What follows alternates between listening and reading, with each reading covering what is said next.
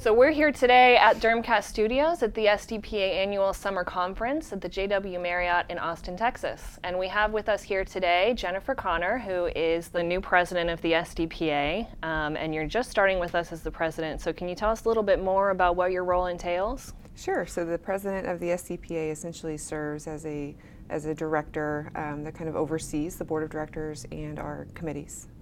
Great. So you've been a dermatology PA for a while now. Can you tell me a little bit about your role as a dermatology PA and kind of what made you jump into SDPA leadership and add that as something that you have involved in your life? Sure. So I've been a dermatology PA for a little over 10 years and have been involved in the SDPA for about 7. So I came into SDPA leadership pretty early in my career, but it was really just meeting other leaders that inspired me to get involved. That's great. And what advice would you have for people that are kind of starting out and maybe are looking to get involved in leadership and coming onto that track to hopefully eventually becoming the SDPA president? Sure. I would say that the most important thing is to find something that you're passionate about. And that's what really makes this exciting, and it doesn't feel like a job. It's really something that you enjoy doing. The other thing I would say is that a lot of people are hesitant to get into leadership because they think that they don't have the time. And one thing that I'm very passionate about is that if you find something that you really enjoy, you find the time.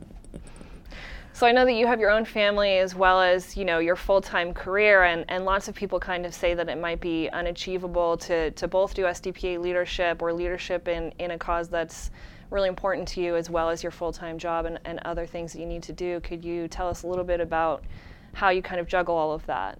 Yeah, I think that the most important thing is to be passionate about whatever it is that you're going to do. So there are lots of ways to get involved with the SDPA, and if you find something that you're interested in and really passionate about, you find the time and it becomes just a part of your life. Great. And what kind of projects are you most excited about in the coming year? Yeah, so we have a great initiative going on with our distance CME. We're continuing to work on development of our Diplomate Fellowship, which will replace the old DLI program, and then also launching Performance Improvement CME as well. Great. Well, thank you so much for joining us, Jennifer. Thanks for joining us here at Dermcast, and be sure to come back for more information and news from the SDPA.